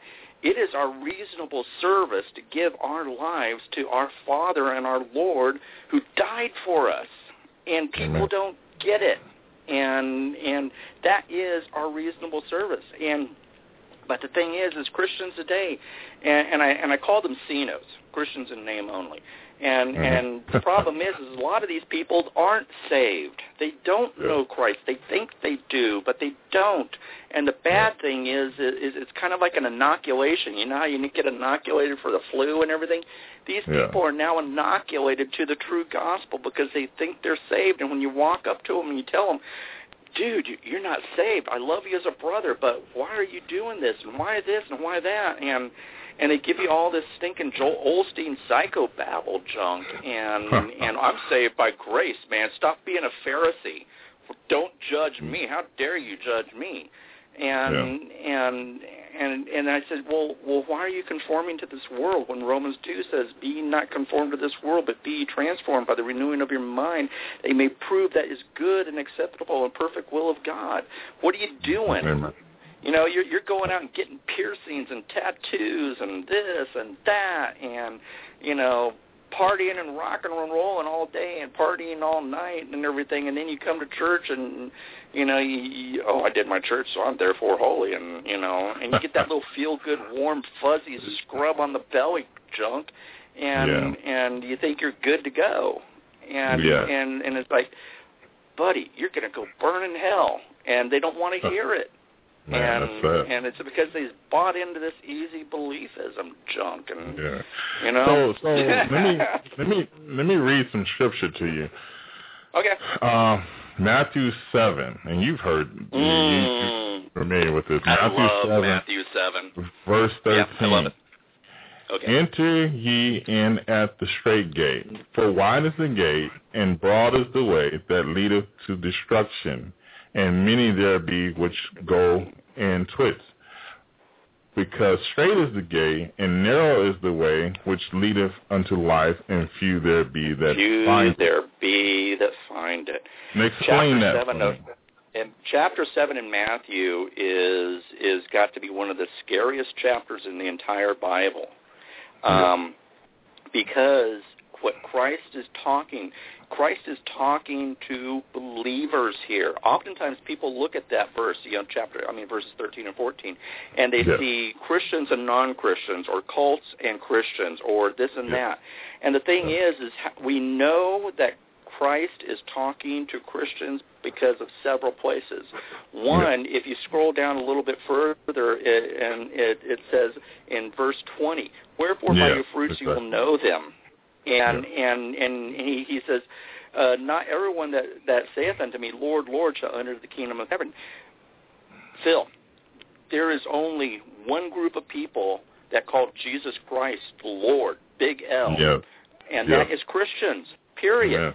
And you see other places here in Matthew 7 where he's identifying believers. And so what we're seeing here, when he says here, enter ye the straight gate, for wide is the gate and broad is the way that leadeth to destruction, and many there be which go therein at. And what he's saying here is that there's going to be a lot of people who claim the title. There's going to be a lot of people who think they're Christians. They're on a broad way. They're all in it. I mean, look at all these mega churches and everything, and how purpose-driven they are, and all these good works and stuff like that they're doing and everything.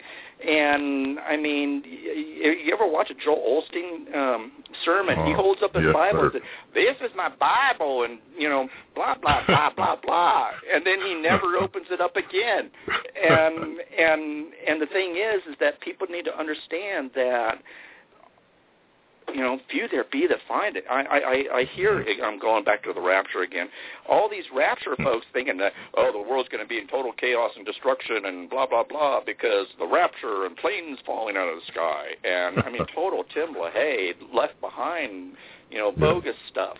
And the thing is Scripture, verse 14 says, because straight is the gate and narrow is the way which leadeth unto life, and few there be that find it.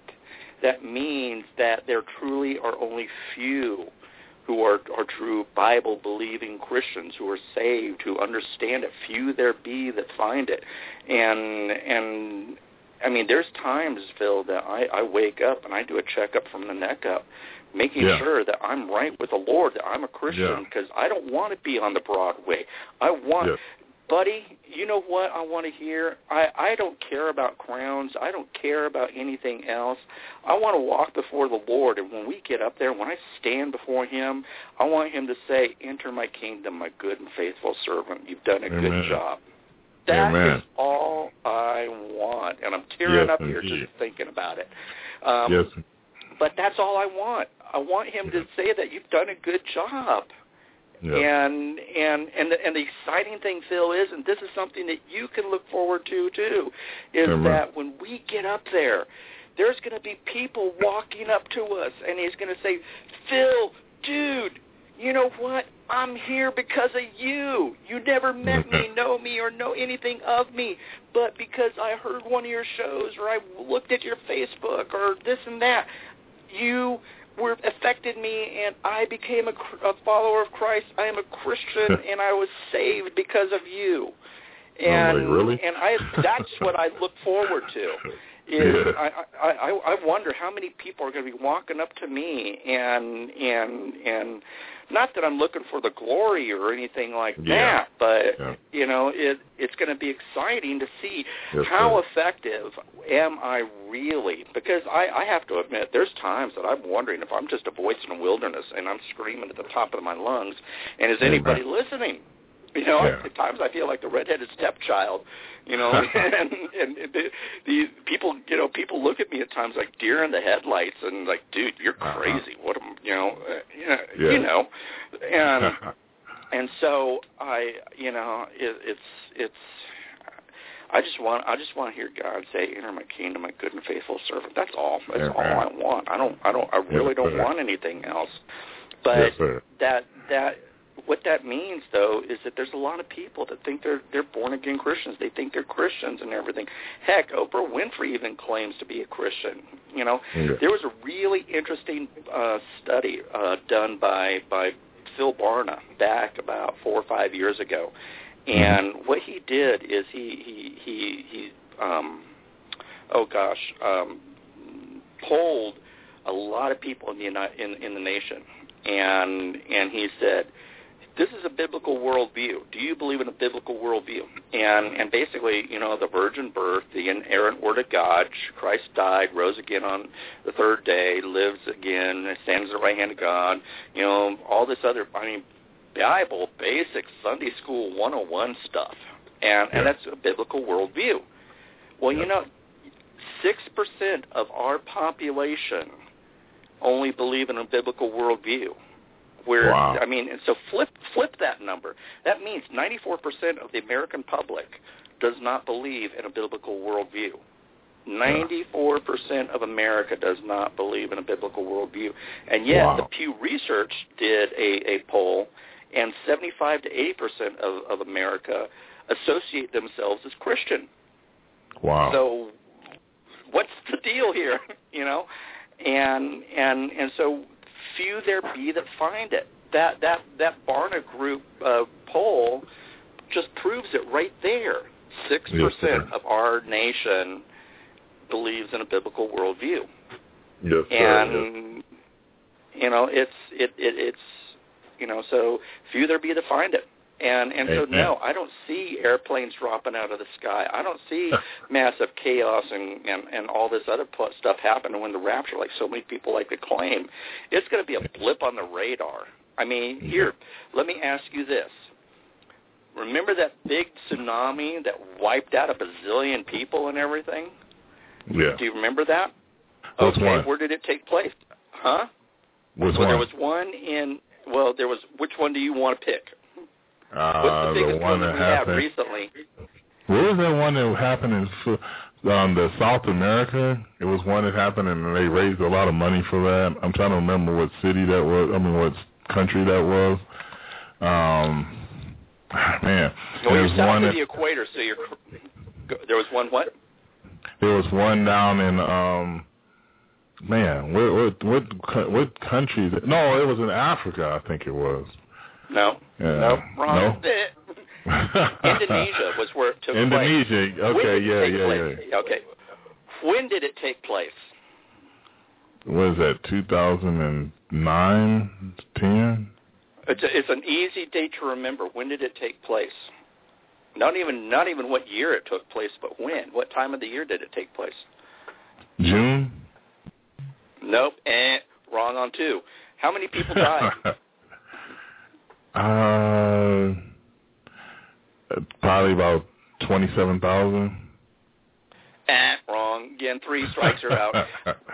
Dude, you just were the example of what the rapture is going to be. And what it was a tsunami caused by the 9.1 earthquake down in Indonesia, and over 300. It was about 275,000 people. 275,000, over 250,000 people vanished. Poof, gone. They were swept out into the ocean, and they're all fish chum.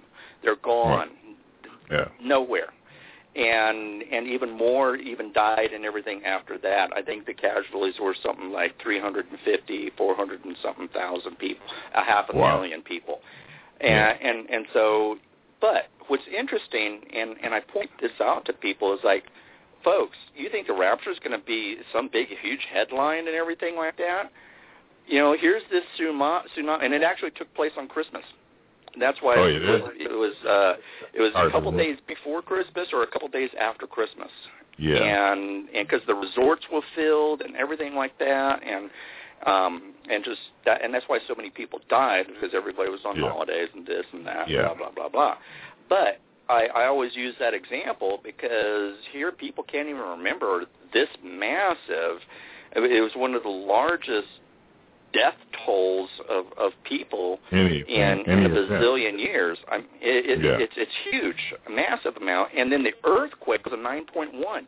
That's still the largest earthquake that we've had in 100 years, or since they've been kind of recording it. It was a massive earthquake, and so our memory, we can't remember it and everything. So do you think people are going to remember the rapture and everything? Again, it's just going to be a blip on CNN.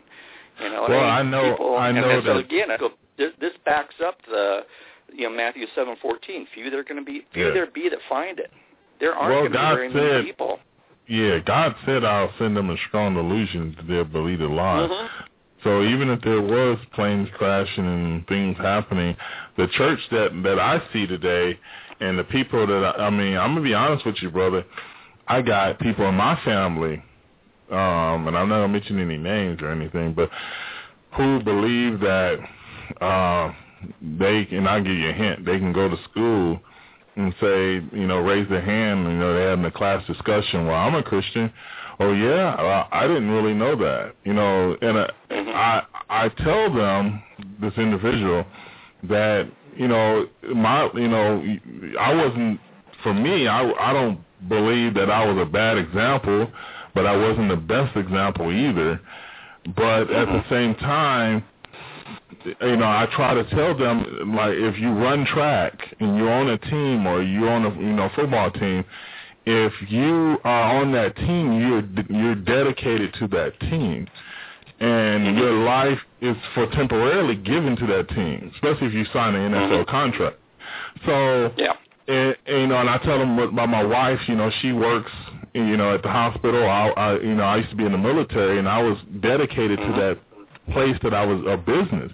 Now, how much more if I say I'm a Christian or I'm a follower of Christ, or I believe that Christ is not only my Savior, but He's my Lord and Savior, how much more we should be dedicated to Him and live for Him every day of our life. And I kid you not, they believe, they hear wah wah wah wah wah wah wah, and maybe it's because maybe it's because of their friends and their influence, because they always say this.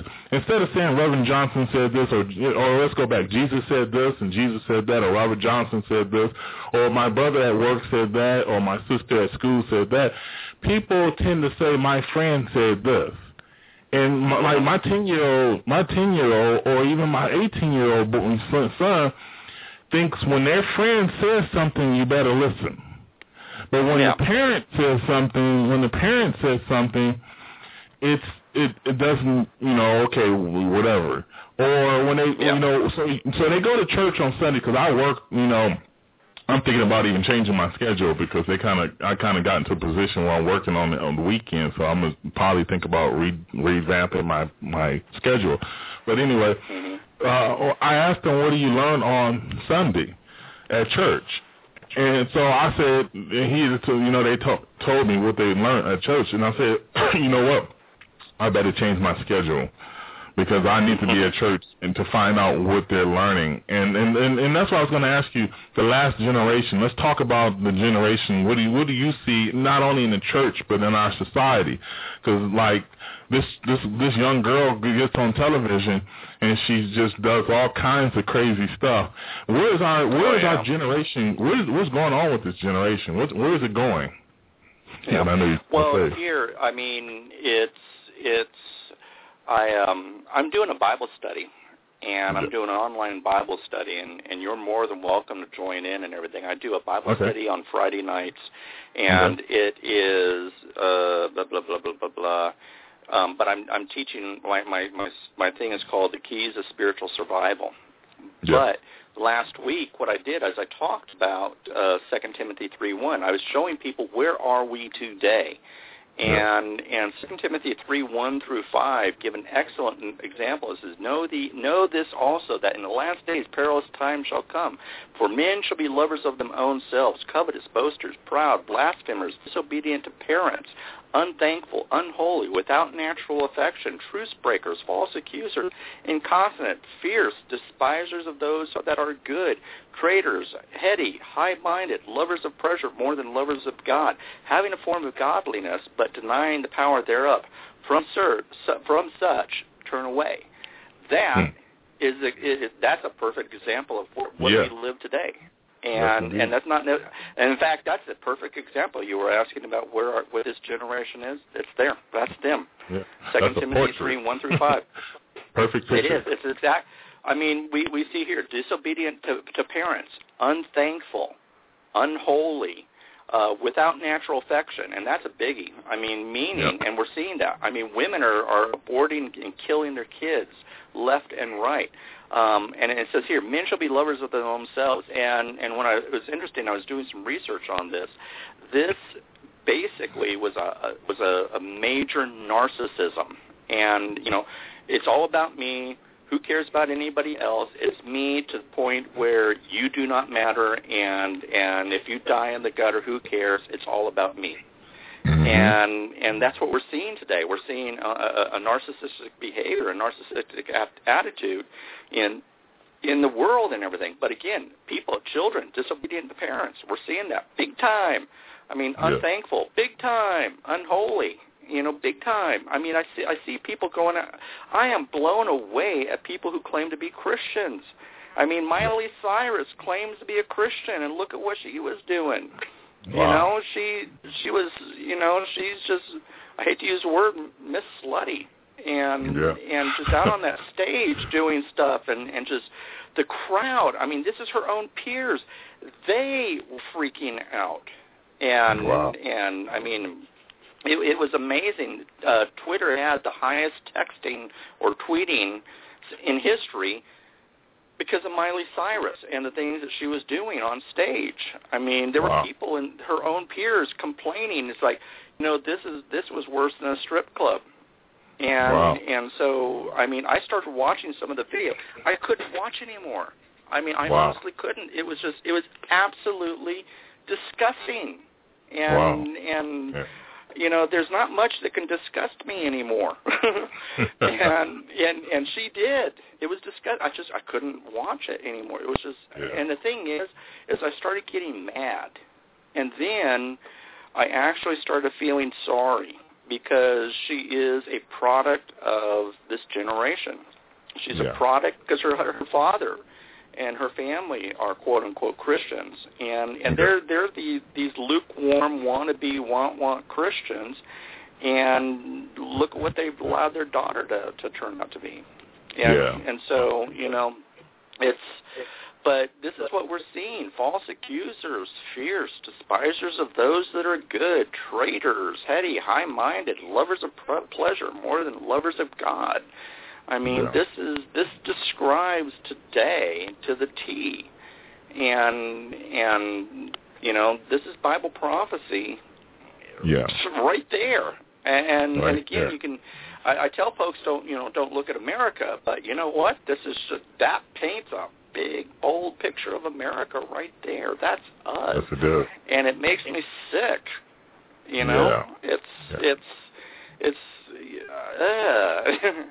I don't know if you know, I live in Costa Rica now. I moved. I got out of America. I can't stand America anymore. So we moved. We got out. And so, but I'm also one who believes that judgment is coming to America, and we're just seeing things get worse and worse and worse. And God has got a template on how he judges nations. Read Isaiah 5, incredible. And that's what I kind of talked about just this last week in my Bible study, was going over Isaiah 5 and how God judges the nations and everything. And it's interesting, God's template on how he judges a nation, it shows in Isaiah, and there's portions of Jeremiah and everything. But it's interesting, in England, from 1550 to 1650, England went through the same thing that we did, and we are. And England suffered God's judgment and suffered God's template of judgment upon the nations, and it's weird what happened and everything. And I honestly believe that we as a nation, we have one more final big event, and if we don't turn back to God at that one big final event, then God's just going to say he's done and basically put us under bondage.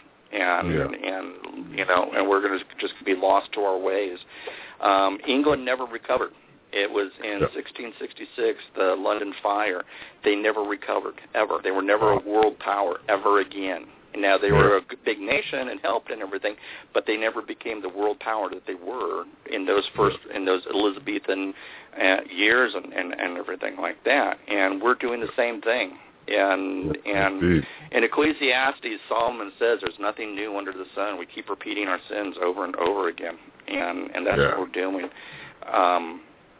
It's scary to look at what's happening in America today, and I see Nazi Germany, and everything that's happened before, and it just seems that people, and again, King Solomon wrote about this in Ecclesiastes, that the people don't see it. They don't see that they're repeating their sins. They don't see that all is vanity and that, all this happened before and everything. They ignore it until God finally comes down and does them in too and everything. It's the same. It's that sin nature within us, and we think it's all new, but it isn't. It's old. It's ancient, and it's scary because I see what's happening. And basically, there's two time periods. I'm a big history person. There's two time periods that where we are right now in our nation. I see us in Civil War, pre-Civil War, or pre-Nazi Germany, World War II. In both of those, if you study history, both of those time frames, America fits right now. And in both of those time frames were horrible. The result was horrible bloodshed and death and persecution and all kinds of stuff. And that's what I see what's going to happen in America. I mean, like it or not, and I hate to talk, people think it's conspiracy, but there's FEMA camps being built all over, and they're there. They are there, and they're not building them for a reason. They are building them for a reason. So, and the thing is that we did this before to our own people. Back in World War II, we interned, Japanese and Italians and Polish and Germans and stuff, and pulled them out of their homes and stuck them out in internment camps and everything. During the Civil War, we did the same thing. I mean, our history repeats itself, and so here we've got all these things happening. In fact, I don't know if you paid attention, Phil. In San Antonio, they passed the bill that is the no intolerance bill. So basically, if you've ever been intolerant to the gay and homosexual, LGBT, or whatever it is, stinking agenda, if you've ever been intolerant of that, you cannot run for a city political position. You cannot work for a city. You cannot have a business with a contract with the city, or you cannot have an employee in your business if you have a contract with the city. So basically, they're saying that if you've got a Bible-believing Christian or you are a Bible-believing Christian, you can't have any business whatsoever with the city of San Antonio, Texas. Wow. And that passed just last Thursday. Whoa, and, man. buddy, I mean, this is exactly what Hitler did. He started making laws against the Jews and everything. And I tell people, I go, folks, listen, wake up, because like the Jews who had to sew on those little yellow stars, that's next. We're going to be sewing on little yellow crosses to identify ourselves. And it's going to get to a point where, in fact, it's already happening. In Arizona, you heard about that photographer who turned down business from a gay wedding. He didn't want it. He was taken to court. Yeah, my wife was telling me about that. Yeah. And then also in the Kleins, I think up in Oregon or Colorado or something like that, a bakery, Melissa and Aaron Klein, lost their business because they refused to make a gay wedding cake. They were made the bad guys. I just read today that they lost everything. They are bankrupt. They've lost their business. They've lost everything because of this. And so a Christian today in business cannot stand up for his morals and biblical fortitude. You know, it is now against the law, and more laws, and more. It's going to get stricter and harder and everything, and it's happening. This is exactly what happened in Nazi Germany with the Jews, and people don't see it. They don't want to see it, but it's coming, and people need to wake up and smell the coffee, and you know, it's man, it's bad. It's really bad. Yes, and sir. It's yes, scary. Sir. Yes, sir. But the thing is, and this is what I tell folks, is that no matter what, Christ is still on the throne. He is still in charge. He is going to see us through. But we've got to get our lives right with the Lord, and this is why I'm doing my Bible study with my readers and everything, is help them prepare to withstand this storm, because the storm is coming. The storm is here, and I've been preaching preparedness now for 5 years. So my readers have food and water and all the other stuff stored up. But I've been wanting, it's critical for them to get a good biblical foundation and know what they know and know why, and then even take it further, be able to explain it to others and things. But the key is to spiritual survival. They've got to understand this, because, you know, we are living, if you think that Nazi Germany was bad, it's going to be worse. It's going to be far worse. It's always been. I mean, you look at the Revolutionary War, because that was our first turning point in history, and then you look at the Civil War, which was another turning point, and then the Great Depression and World War II. It's gotten doubled as worse every time. We've had more and more bloodshed, more and more loss, more and more persecution. Well, look at what happened during the Great Depression and World War II and such. We are coming up on the time frame for it to happen again, because we keep repeating our sins. And so it's going to be double as worse as what happened in the Great Depression and World War II. It's going to be horrible. And people are thinking that they're going to have a sunny, rosy, heyday, and, it's going to be okay, and, we're just one election away, and blah, blah, blah. No, it ain't. It's going to be worse.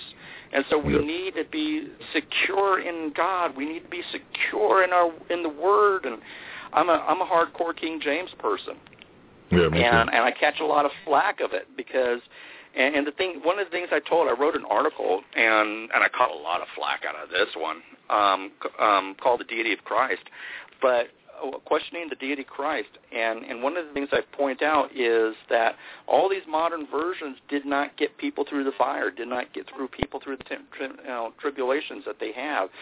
Corrie ten Boom, had pages of the King James and hidden in her clothes. She didn't have pages of the NIV or the ESV or something like that. POWs quoting this 23rd Psalm, didn't memorize it in the modern English version or the New World Translation, or they memorized it in the King James. Over and over, people who've been persecuted and suffered persecution and suffered, these great calamities and tribulations and everything. It is the King James that has been through the fire and everything like that. We have a storm and a time of tribulation coming, and you want the best odds for you and your family.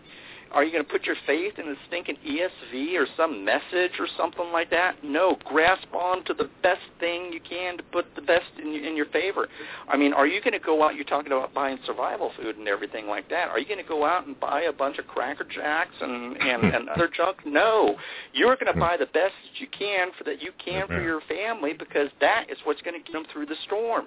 The same thing. You want the best word of God that you can.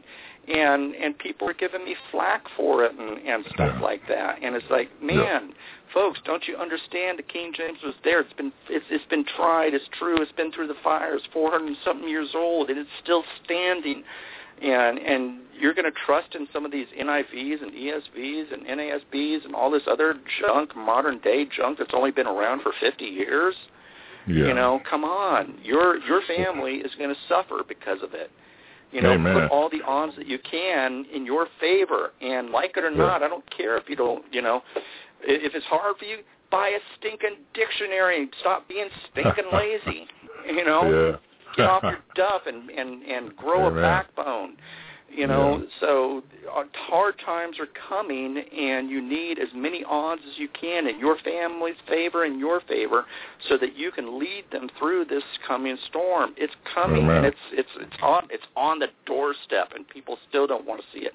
They don't want to, and what's going to happen is these people are going to become victims of the storm. They're going to be washed away. They're going to, I hate to say it, they're going to die. Period. Yeah. And they're going to die in regret, because they should have said, "Man, we should have listened to Phil. We should have listened to Ray. They were right. Yeah. Why didn't we listen? Why didn't we do more? Why didn't we?" It's like, imagine being those people knocking, banging on the door of the ark after the rain started. You know what? You missed the boat. Too bad. So sad. And you lost it. You missed it. You should have done. The parable of the 10 virgins, the 5 who had the oil and the 5 who didn't. There's going to be a lot of folks out there who didn't have oil, and they're going to miss the boat. And there are going to be people like us, Phil, who saw the writing on the wall and did the right thing for our families and everything. And the thing is, Phil, is that when we get out, when we walk out on the other side of this storm, it is going to be us then who are going to lead the church again. We're going to be the ones that are going to be sharing the gospel. And this is why I tell, always be ready to share the hope that's within us in meekness and in fear, because when we step out, when that storm is over, people are going to be looking for hope. They're going to be looking for salvation. And when people are times, that is the best time to witness to them, because they have ears to hear. And where right now they don't really care or anything, but they're going to, and we have a chance to make a difference for the Lord. And because, again, it goes back to Romans 12:1. It's our reasonable service. And there's just so many people out there that just don't get it. And here I'm causing you to run out of time, buddy. Well, that's okay. That's all right. Do you are you able to come on at the end of the month? Man, I will come on your show anytime. Okay, great. It's an honor to be here, and I am honored deeply that you would have me on your show. And it's a joy to be able to talk and preach, and I know that I'm throwing a lot out there to people and stuff. In fact, I want to extend the courtesy to you and have you come on my show. I would love to have you come on my show and let's talk. And wonderful thing, Phil, is that, and I know you only got a couple minutes left, but Have you and I ever met before? No, not that I think of. No, not at all. We've never met face to face, have we? Nope. No, we haven't. You don't, and we don't know each other from Adam and everything. But you know what? I feel a bond of the Holy Spirit between the two of us. We are in one accord because we are brothers in the Lord. And when I see you and I hear you, when I was listening to you and everything, I was going, this is a right-on guy, man. He gets it. He's a brother in the Lord. There is that bond in the Spirit between us, and that's the wonderful thing about truly being a Christian, is that it doesn't matter. We can be worlds apart and countries apart and miles apart, and yet we have that bond of Jesus Christ running through us, and it's that brothership that we have. And to be honest, I feel like I've known you for 1,000,000 years. I've got that kinship with you and everything. Even though I've never met you or anything, there's that brotherly love that we have between each other that I could sit here and I could spill my heart to you, and I know that you would understand, and I know that you would pray for me, and we could sit here and talk forever like we were best buds on the block. And it's because of Jesus Christ who died for us. And it was his blood. His blood covered you. His blood covered me. And we are brothers in Christ. And it's exciting. You know, a lot of people get scared, but it's exciting to live in today as a Christian. The things that we're seeing the literal hand of God. And it's exciting. And people don't get it. And it blows me away. Like, why aren't you getting this, man? This is awesome. Where do you live? Yeah. Oh, Spokane, Washington. Bill? Spokane, Washington. Where? Spokane. Okay, Spokane, Washington. How do you remember back in the olden days? And it talks about an e-ticket ride. Remember going to Disneyland and we were talking about an e-ticket ride? How the cool rides were all e-ticket rides, man. That's what Christianity is, man. Christianity, being true to the faith and being in reasonable service to him and being an ambassador to the Lord is like an e-ticket ride. It's an exciting life. You know, God never promised us a rose garden, but you know what? He's never promised that he will never leave us or forsake us. And it's exciting, some of the trials and tribulations that I've been through and everything, but every step of the way, God has been there and has seen me through the storms and everything. It's an exciting time to be alive. So, amen. I'm preaching again. Well, I'm going to let you go. Okay. To give them some information right quick. Give them some information on how they can attend your Bible study, and also give them some information on how they can go to your website and find more about your ministry. Okay. Sure. My website is called Prophezine, Prophezine, Prophezine. And, in fact, if you type in Ray Gano on Google, I'll pop up somewhere. Look for the URL. You'll see Prophezine. But I just started a Bible study, and it's been growing like crazy. What was last Friday? I think I had like 35. This past Sunday, I had 15. And this was my second study.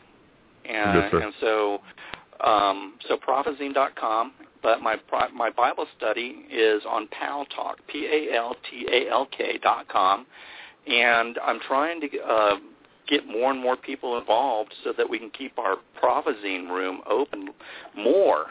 And what I'm finding is that people don't have churches, and so the Prophezine room is turning into a church.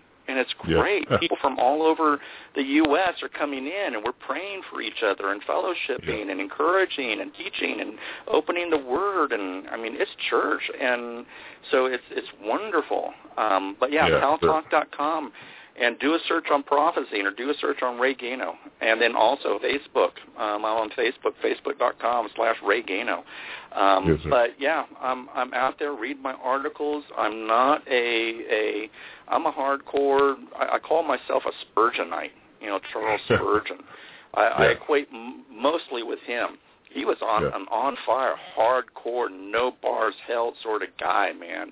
If you were sinning and everything, he got in your face and he said it. And that's kind of how I am, So, but that's how you get hold of me. And go ahead. Okay, so go ahead. So what I'm gonna make sure I hook up with you guys on Friday, because I was looking for a place even online that I can actually trust, and that didn't happen for a long time. So now, yeah, I'm gonna come and visit you. Say on Friday, right? Friday nights at 6:00 Pacific, 7 Mountain, 8 Central, 9 Eastern. But the best thing to do is go to my website, Prophezine.com, and register. Because if you register, you're going to automatically get my emails. And I will send out on Thursday the announcement as well as a PDF document of the worksheet, so you can kind of follow along with the Bible study and everything like that, and kind of do the homework and blah, blah, blah. Okay, that sounds great, brother. All right, I'll be there. And trust me, I will be there. All right, so thank you for coming on. You're a blessing. And I want to try to get you on at the end of the month again and talk about Syria and all this other stuff. So God bless you, man, and you have a wonderful night and a wonderful rest of the week. Okay. Well, zap me an email, and I would love to get you on PZ Radio. Honestly, I don't have any guests this week. And so if you're up to doing a quick radio show, I would love to be honored to have you on this week. Okay. All right. Thank you. So God bless you. you. Email. All right, sir. Bye. Bye. All right. That was Ray Gano, and we are going to go off, but hopefully it's still recording. Hopefully we're still getting it recorded. But God bless y'all, and have a wonderful night. You have been listening to The Prophecy Zone on Blog Talk Radio. Be sure to check out our website at www.pzrn.org. Also, like us on Facebook at Prophecy Zone Radio News and at YouTube at Prophecy Zone. Be sure to check us out next time on The Prophecy Zone as we explore the past, observe the present, and hope for the soon future return of the Savior Jesus.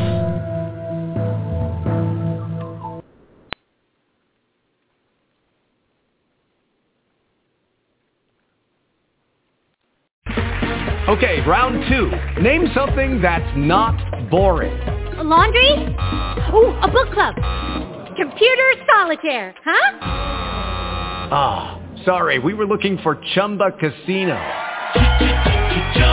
That's right, ChumbaCasino.com has over 100 casino-style games. Join today and play for free for your chance to redeem some serious prizes. ChumbaCasino.com. No purchase necessary. Void where prohibited by law. 18 plus. Terms and conditions apply. See website for details. Lucky Land Casino, asking people, what's the weirdest place you've gotten lucky? Lucky? In line at the deli, I guess? Aha, in my dentist's office.